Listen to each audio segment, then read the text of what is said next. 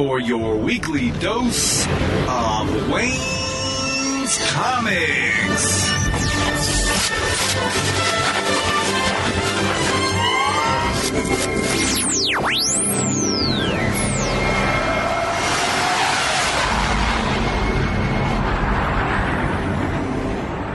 Welcome to episode 233 of the Wayne's Comics podcast. Thanks so much for listening. This week I have a great interview with Jordan Hart, the creator of a fascinating comic called Terminarch. And we'll discuss that in depth. And I have to say that the concept was so engrossing and engaging that I'm reminded of the commercial that has people's heads blow off and the purple smoke comes out. That was kind of my reaction to it because there's a lot of depth and thought to Terminarch. And if you like that kind of thing in your reading, like I do, you're going to love this book. We discuss how it came to be and the characters in it, as well as what we might see when the full book comes out. It's a one-shot, so you'll need to get your order in right away so your store can pick it up for you. But it's called Terminarch, and it's from Awesome Comics, and it's a terrific book created by a great team, so I'm sure you're going to want to hear what Jordan has to say. There's a lot to get to, so let's get to it.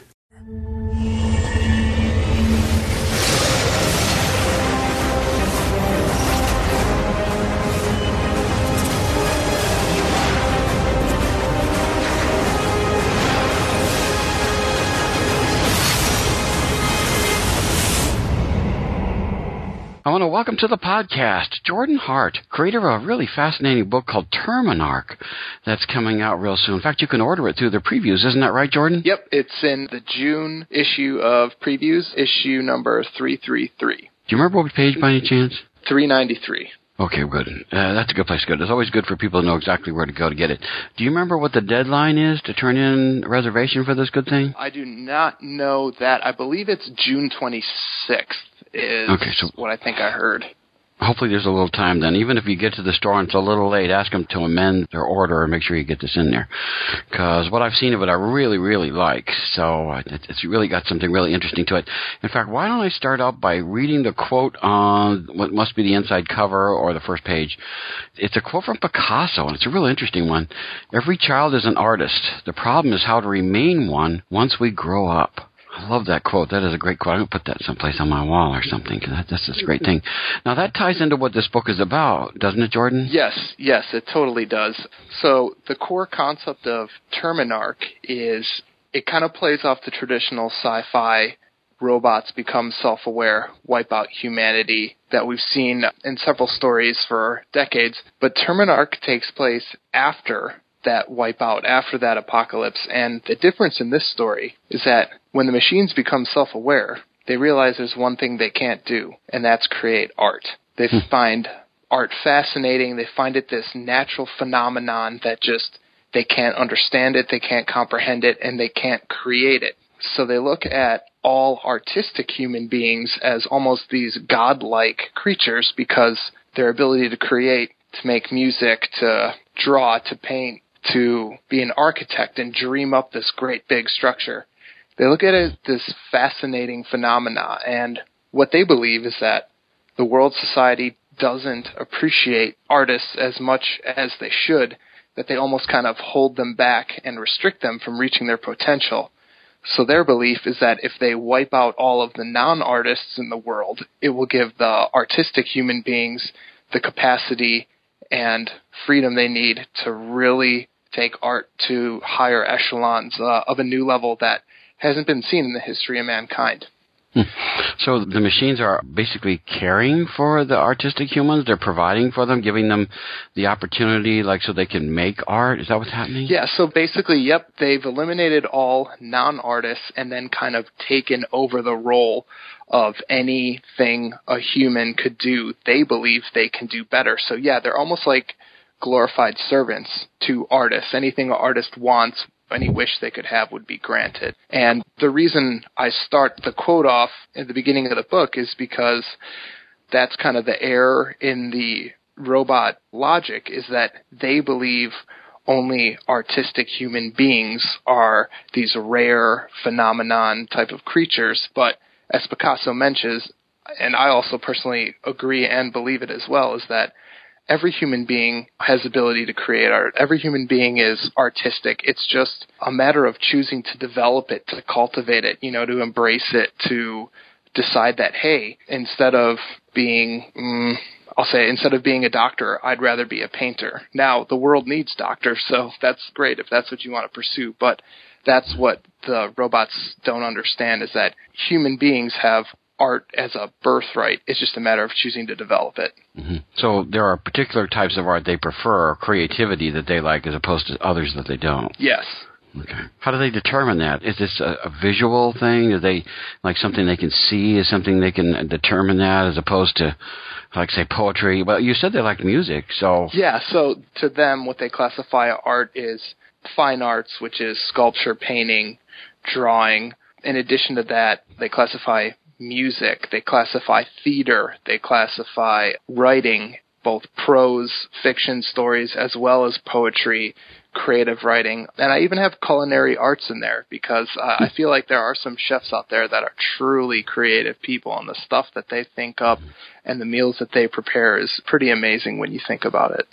So, this probably has something to do with the story, so you may not want to reveal all this, but what kinds of art or artistic or creativities don't they appreciate? Is there a way to narrow that down? Or? Well, in the story, they calculate an algorithm to decide who is really a groundbreaking artist that's going to push society to a new level. So there are some people who may be professional artists, but they aren't deemed appropriate or worthy of the title, and they are eliminated as well. So they develop a computer algorithm to make the decision, which that right there is a major flaw in how to figure out who's truly creative and who's not.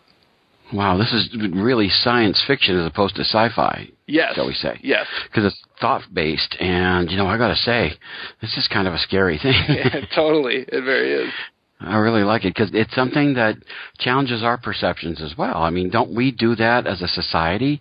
Don't we sort of measure people by how good they are at what they do, or how we like what they do, as opposed to how much we value them? Sure. Yeah, and to your point, I mean, I think the problem with that is that we're constantly judging and calculating people wrong. We don't see the full picture. We don't fully understand their situation. And I think that's what the androids did in the story as well. Mm-hmm. Wow. This is something great. See, I don't want to say this so early getting into the subject, but since I've read the 10 pages in the preview and I'm talking with you about it, this just screams out to be a science fiction movie to me. Yeah, well, thank you. I appreciate that, yeah.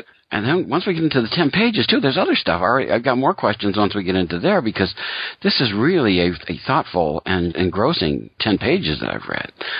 Right off the beginning, I want to talk about, there's a man, obviously. He's been out in the wilderness for some time because he's not clean-shaven or anything like that. And he's out there, and he ends up doing something I thought is about as non-creative as you can get. I don't know if you want to mention what he does at the very beginning. Yeah, so at the beginning of the story, we are thrown into the wilderness of Maine, way off the grid in northern Maine, where basically moose outnumber human beings, or in today's world they do. So that's our main character, Martin, and he's actually a fugitive that's been living off the grid for 30 years. So he has no idea of what has happened with androids taking over and with the extermination of human beings. And the hook to him, our protagonist, is that he's not an artist. He has no creativity. He should have been wiped out with everyone else. But for some reason that we don't know at this point, he was missed in the extermination. And when he learns of what the world has come to, he doesn't believe it, because he hasn't seen another person for 30 years, let alone have any idea of current events or historic events in that period. Mm-hmm. What fascinates me, of course, creativity being to make something or to generate something. At the beginning of the first 10 pages, he actually takes, well, I don't know if you want to spoil it, but let's just say that he does something uncreative. He destroys something. Yes. Which I found uncreative stuff. And, here comes this android talking to him about creativity and stuff, and he has just committed an act that is not creative in any sense of the word. Yes. So I'm totally fascinated by that. Talk about something that's against the grain of what we're going on to. When I got to the end of the 10 pages, I said, that can't be the end. Yeah. Because there's all kinds of amazing stuff going on. And even these first 10 pages really gripped me. So it was just, gosh, so well done. I was just literally just shocked. Great. Well, yeah, thank you very much. So that's what I was trying to do is in the beginning of the story. So for those listeners listening in, what happens is that Martin, our main character, is approached by the first person he's seen in 30 years. And that person is actually an android.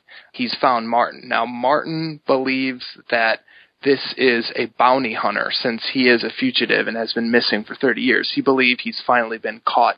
His time has run out. And when we meet Martin, he actually spears a wild moose in the wilderness, living off the grid and out of touch with civilization. This is his source of food. It's a source of energy, so it's something he has to do, and there's some symbolism there that I put in with the death and everything going on, so I'm glad that you liked it. I'm glad that you felt a connection to it. I was stunned. Now, I got to talk a little bit more about the android, because his name ties into what you were just saying before, that the robots basically see themselves as servants of the creative human beings.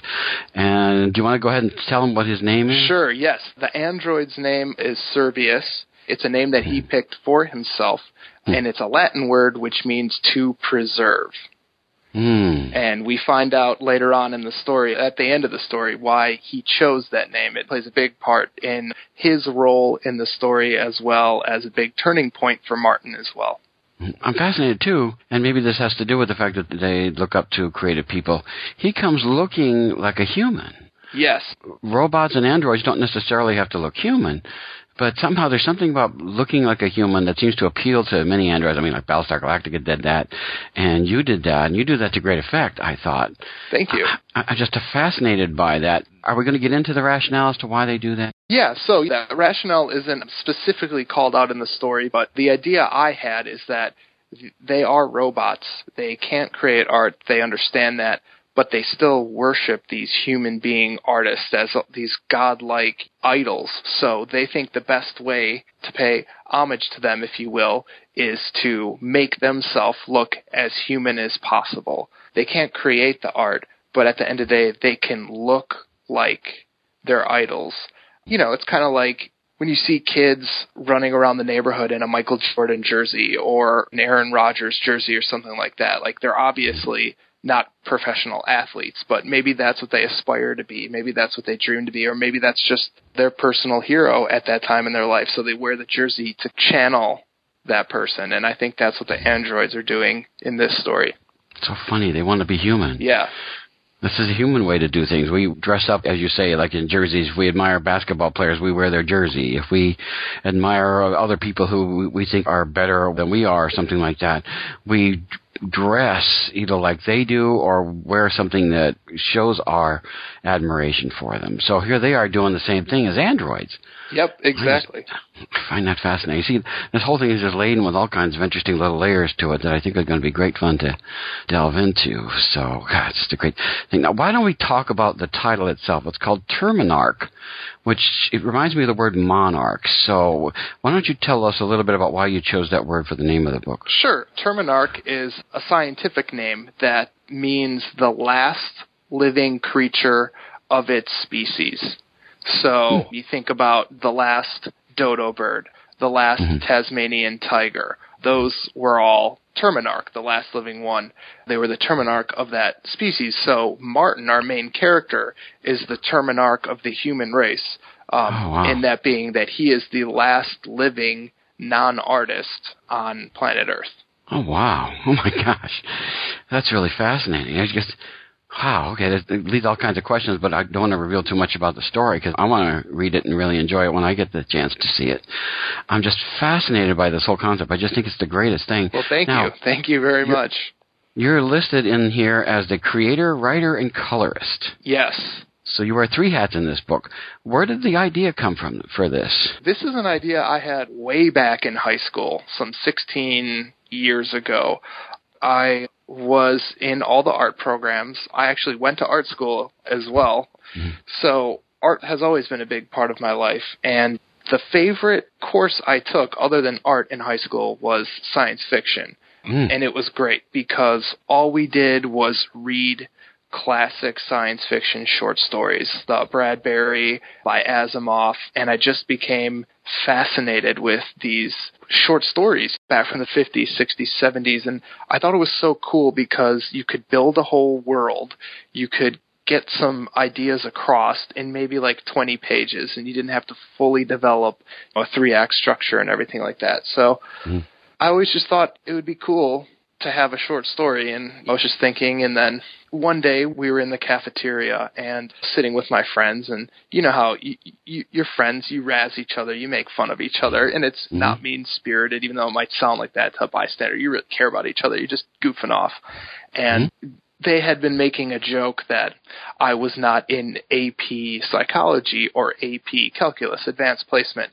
And they were, so they were just joking about that or whatever. But unlike them, I was in AP Fine Art. I was the only one at the table that was in this advanced placement art portfolio. So they were saying stuff, and my rebuttal was, and I don't even know where this came from, my rebuttal was, yeah, well, at least when the robots take over, I'll be the one that's left because robots can't create art, and they can sure as heck ace any calculus test or any psychology test given to them. But put a paintbrush in their hand and they're going to freeze.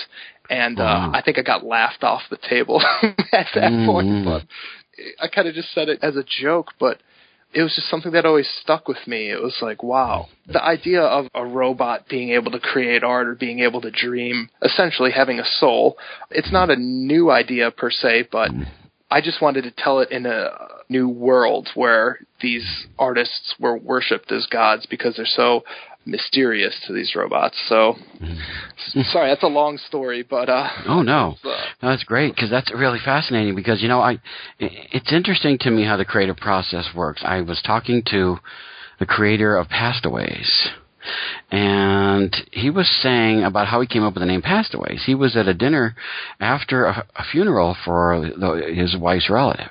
And he was there, and they were talking about, isn't it terrible how so-and-so passed away? And, we're so sorry he passed away. And he was dealing with this time travel thing. And all of a sudden, he sat there, and he started to laugh out loud. He said, that's it, Pastaways, he goes. That's great. And the wife looks at him and all the family looks at him like, are you crazy? Yeah. What are you laughing about when you're sitting here at a funeral table kind of stuff? And you never know how this creativity works. And, the great thing was you recognize that as an idea worth keeping and developing. Yeah. It was a fluke thing, but I definitely kept it. And I think any listener is going to know Neil Gaiman, basically. I mean, any comic book fan should know Neil Gaiman, but he had a great quote that I heard once when he was doing, I don't know if it was a panel or interview. They asked him where he gets his ideas, a very common question for writers. And his answer was, it was more to the tune of, and I'm paraphrasing here, that everyone has ideas. The difference is that a good writer will know what is a good idea and what would work and what would pan out in a story, whereas a non-writer might just let it slip away. And I think that's definitely what happened with me in the cafeteria that one day. That's cool. Well, I just want to throw in, I forgot to mention, it's Matt Kint is the name of the guy that I was talking to about Pastaways. Unfortunately, that book's already canceled, but what a great book it was. Yeah. But there's a couple of other bits of information we need to know about your book.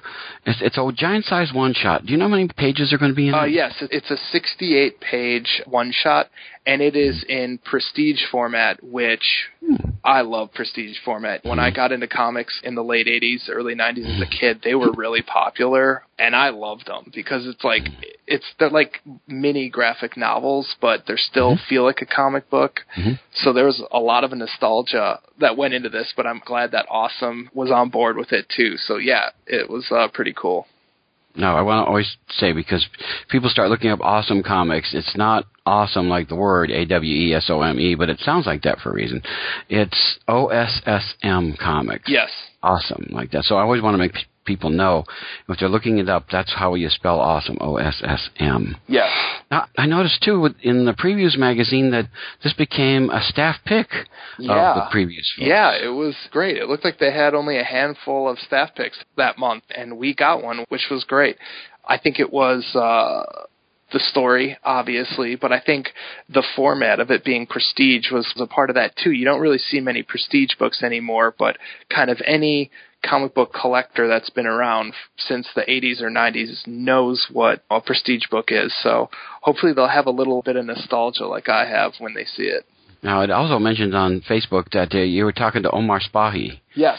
And he was saying about the fact that you came to him and then went through Awesome to get things set up to make that happen. And because the artwork is really spectacular by Terry Huddleston, and that's only the first 10 pages. That's all I've seen so far. Yeah. And yet I'm completely drawn into it. Did you set up with Terry to go through Awesome Comics? How did you guys set this whole thing up to be able to work together on it? So I had known Omar and Seek, who's the editor-in-chief over at Awesome. I've known them for about a year. They're in Santa Monica. I live in Santa Monica, and I do probably 6 to 8 cons a year. So we're always running into each other, and I really have always liked Seek, and we just kind of stayed in touch. And I had the idea for Terminarch, and I needed an artist, and Awesome had used Terry Huddleston on a different book called Thaniel, and I was going through it, and I really liked his style and the way he draws people. I could just see his style working perfect for a robot. Like, I knew it would be really easy for him to make stiff gestures. And what I really like about Terry is he's got a really good eye for composition. He always knows how to get a dramatic shot off the script. So I saw that, and Terry does cons all the time. He's always got a huge booth. Just look for him. He's got like a 40-foot wall of comic faces, posters, 11 by 17s. You'll find him. He's at a con almost every 2 to 3 weeks. So I went up to him and I just said, hey, I saw your work in Thaniel. It's great. Would you have time to work on this idea I have?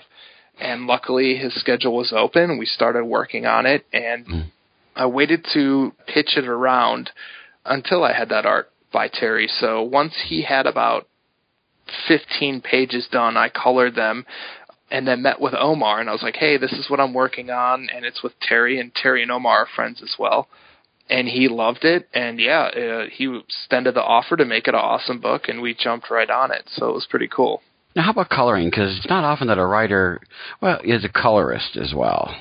There are some people like Ed Brisson, he's a letterer and a writer. But as you being a colorist, that's kind of an interesting choice. Of course, your art school background probably helps with that. Yeah. So in high school, I was actually a painter. And through college, I did get my degree in graphic design, but I still took painting electives all through college. So coloring, I kind of look at it as almost like digital painting. I have my Wacom tablet with my pen, and it was just really fun. And also, it saved money.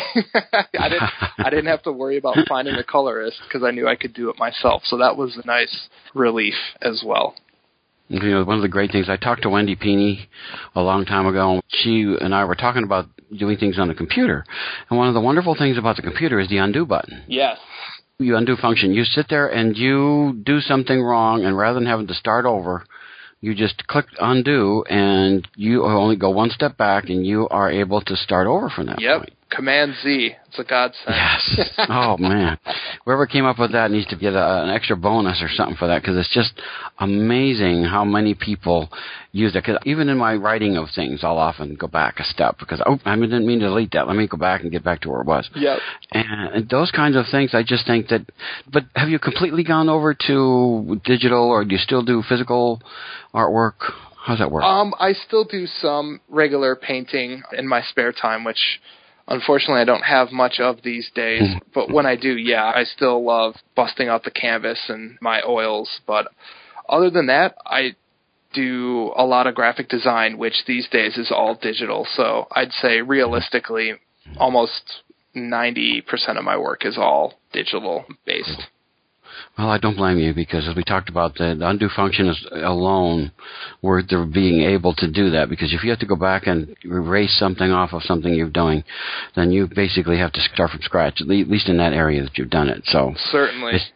It's just such a great thing. And there's this wonderful part I also saw in the last page of the preview is you have that wonderful painting of God reaching down to man, and it's, you know, and it's got a green background to it, which I think is really cool. And this whole thing, the illusion, of course, you know, it just, all this stuff evokes thought in me, which I always love in a comic. Great. I would 10 times better love to, because, you know, well, I don't want to get into that. I don't want to spoil the story of anything. So, but there's allusions going on here that is man, the God, and the machine, the human kind of stuff going on in this. And that's probably what you're going to explore in this one shot. So. Yes, that's exactly what I'm exploring. And that's the creation of Adam, the painting from the Sistine Chapel, which you're exactly right. There's a lot of subtext in the use of that. So I'm thrilled that you saw that and thought about it. I love that, because, you know, there are so many comics that are just brain dead. It's punch, kick, hurt your brother's sister on your father's side twice removed, and all this kind of stuff. And to get something that is thought-provoking, to me, is always a pleasure. I just like that. Now, I do want to talk about what looks to be the cover, which I really liked. Is this something Tom did as well? No, I actually did the cover. Okay. Yeah, I wondered. I did that on Illustrator, so digitally. But, yeah, I created some silkscreen posters for WonderCon this year at the Awesome Table. That was when we announced Terminarch, and we were having a signing off those, and everyone really liked them, including Seek, my editor. So I originally had a different cover that I wanted to do, and then Seek said, hey, would you mind using the art you did for the screen print, because people were really responding to that, and I agreed with them, so yeah, that's what we ended up going with. Now, to describe it to people, it's got trees that are sort of a silhouettes with a dark, and then you've got the android and Martin in white instead of black on the front, so they pop off the page real well. And you've got a mountain in the background, which is lighter green, and of course you've got a yellowish sky in the background, which kind of alludes to all this. This isn't quite what we perceive as reality set up. But yeah, I really like it. Sometimes simple stuff like this will grab your attention, and that's what I really liked about it. I just thought, like, wow, this is so different. Great, yeah, that's kind of what I was going for. That's my style, my graphic design style at least, is just simple silhouettes, as you'll see on the cover art. And yeah, I just wanted to do something different that hopefully would stand out a little bit off the shelf. Can't wait to see it. This is going to be a great book. Now, this is coming out when now? Do you have a specific date this is going to come out? It's going to be in comic book stores on August 31st. Oh, wow. Just in time to give something to kids who go back to school or college students or something like that. Yeah, exactly. Yeah. And it's also going to be just in time for people who start doing their holiday shopping. Yes.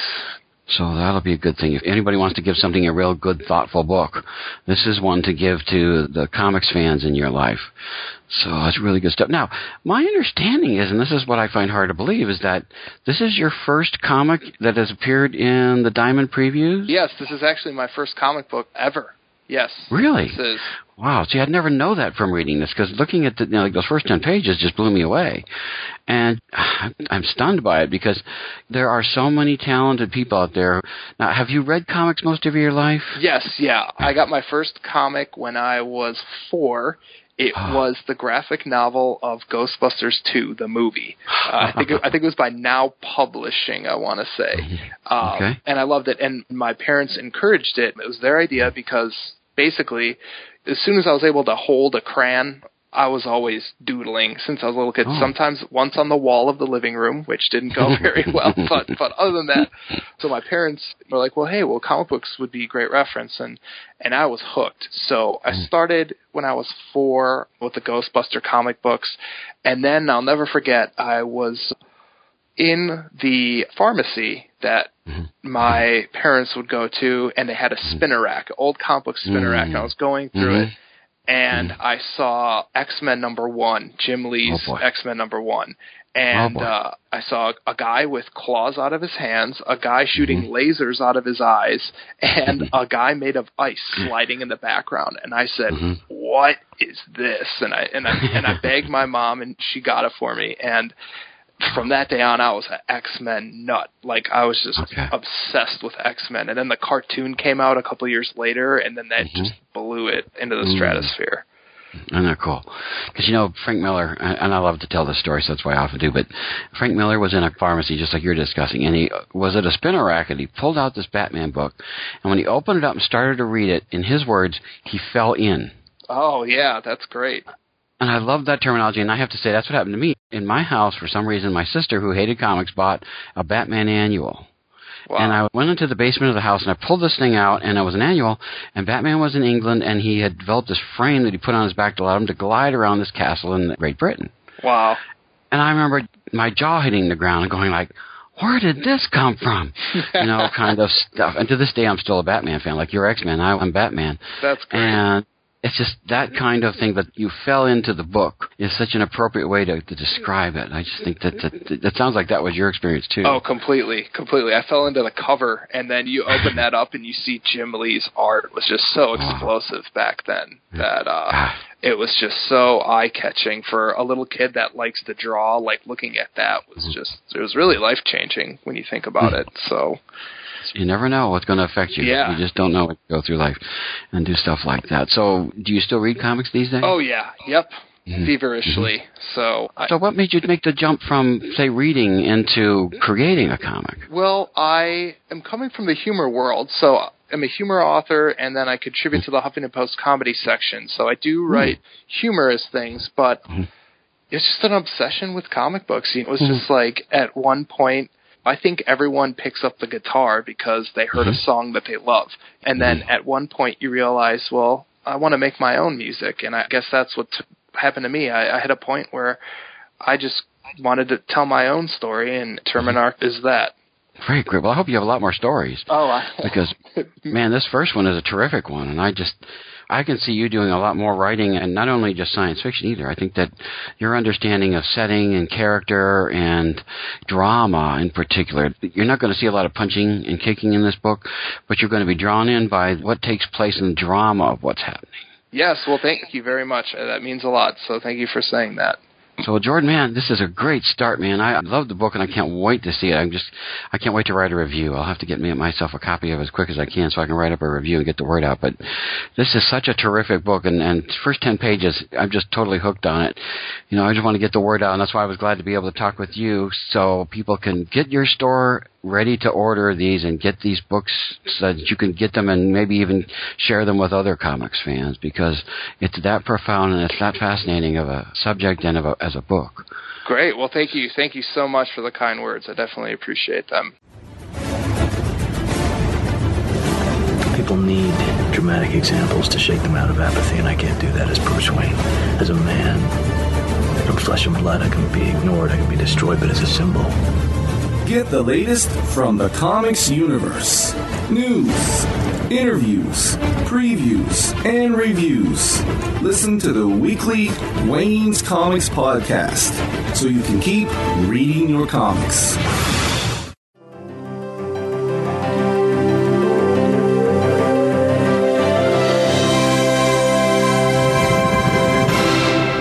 And that's it for this week. Be back next time. We'll have another great interview with another terrific comics creator. But until then, keep reading your comics.